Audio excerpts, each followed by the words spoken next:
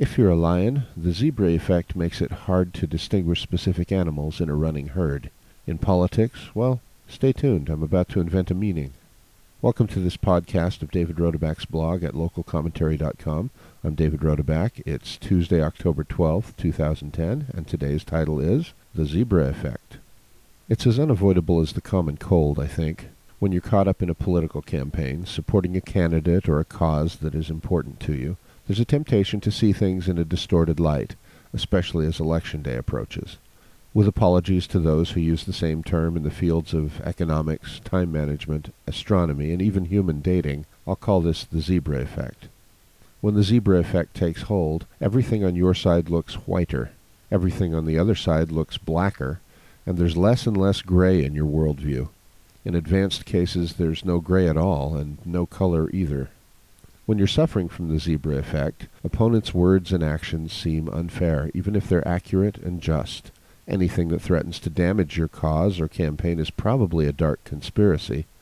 Legitimate criticism of your philosophy and record seems like dirty campaigning.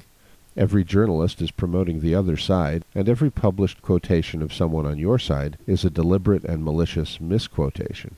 And if everyone doesn't already know the opposition is violating some sort of campaign law or worse, it's a wonder, because it's obvious to you. With the zebra effect, it's not just about policy anymore. It's about pure good and pure evil, even if it's really not. I pause to note that good and evil sometimes are involved in political matters, but not every race is so clear-cut, and few, if any, contests are key to some impending socio-political apocalypse. Things can get worse as the ailment advances. Legitimate differences of opinion within the same campaign among its supporters start to resolve themselves into the same categories, good or evil, friend or foe. In fully advanced cases, everyone's an enemy, and political death may ensue. This highly infectious malady occurs in local, state, and national politics, in family and corporate politics too, come to think of it, and it happens to people on every side of an issue or debate. Sensible people with experience in the political realm know to expect this phenomenon and to resist it, but that doesn't mean it's easy for them, and it doesn't mean they never yield. Less reflective or simply politically less experienced people are often at the mercy of this very human frailty long before they realize it. Perhaps an illustration of the zebra effect outside politics will help. When it takes over as you watch your favorite football team, several things are likely to happen. First, every penalty flag against your team is evidence that the officiating crew wants the other team to win. Second, the uncalled fouls against the other team multiply. Third, the other team doesn't make great plays, just unbelievably lucky ones. Fourth, the rules themselves are slanted as part of an ongoing conspiracy against your team. Fifth, the people watching the game with you seriously consider watching the next game somewhere else. But back to politics. Here's a political application. It's hypothetical for the moment. I'll tell you in advance that this situation is perfectly innocent, but appears scandalous when distorted by the zebra effect.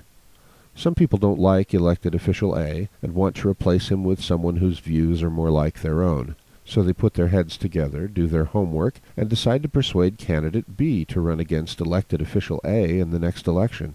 If they're smart, they'll pick a candidate who's not only willing and compatible, but well-known, well-respected, and articulate. If they're lucky, that person will actually agree to become candidate B and will run an effective and ultimately successful campaign. Elected official A and his partisans would do well to realize what is clear to almost everyone else. This is how the system works. This is how it's supposed to work. It's not an abuse of the system or some dark conspiracy. Wouldn't you agree? If you would not agree, where do you think candidates come from? Here's where I have to offer a disclaimer. As I've mentioned once or twice already here at the blog, I'm working on Tim Osborne's campaign for re-election to the Alpine School Board. I'll be happy to tell you why. I blogged about it before the primary, and my endorsement, among others, is published at his blog, but that's not really the point here. The word on the street, which I happen to believe, is that some influential people in the local educational establishment want Tim Osborne off the Alpine School Board. One way or another, philosophically, politically, or otherwise, he gets in their way. Again, how or why is not relevant to my point at the moment, so they found themselves a candidate to oppose him. They did well. In John Burton, they picked an honorable man who is well known and well respected in the community, who has in the past suggested that he might like to run for school board someday, and who has a long and impressive resume of service in the Alpine School District, mostly as an administrator at one level or another. No doubt he has helped many people, especially students, over the years. Obviously he agreed to run, and he did well in the June primary. Some, I hope just a few, Tim Osborne supporters are scandalized. They speak of this recruitment as if it were somehow dishonorable, immoral, or conspiratorial. I disagree. Let me put that another way. I disagree profoundly. I think recruiting or being recruited in this manner is honorable and appropriate. It doesn't subvert or corrupt our political system. May I say it again? This is how the system is supposed to work. There is nothing deep, dark, or conspiratorial here.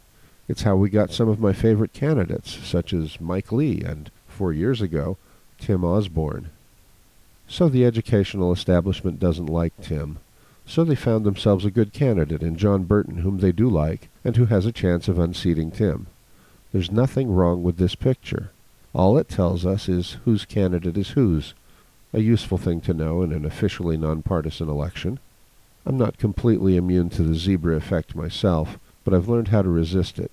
I won't be pointing any paranoid fingers at imagined conspiracies or abuses of the system. I'll just be saying, game on. Well, maybe I'll say one more thing, if you'll forgive me for slipping fully into campaign mode here at the end. Given that the local educational establishment is already notoriously reluctant to listen and respond to the people who are supposed to be in charge of the public schools, does it make a lot of sense to you to put a hand-picked establishment insider on the school board to oversee the work of the establishment? Me neither. This has been a podcast of David Rodeback's blog at localcommentary.com. It is copyrighted 2010, all rights reserved. Thanks for listening.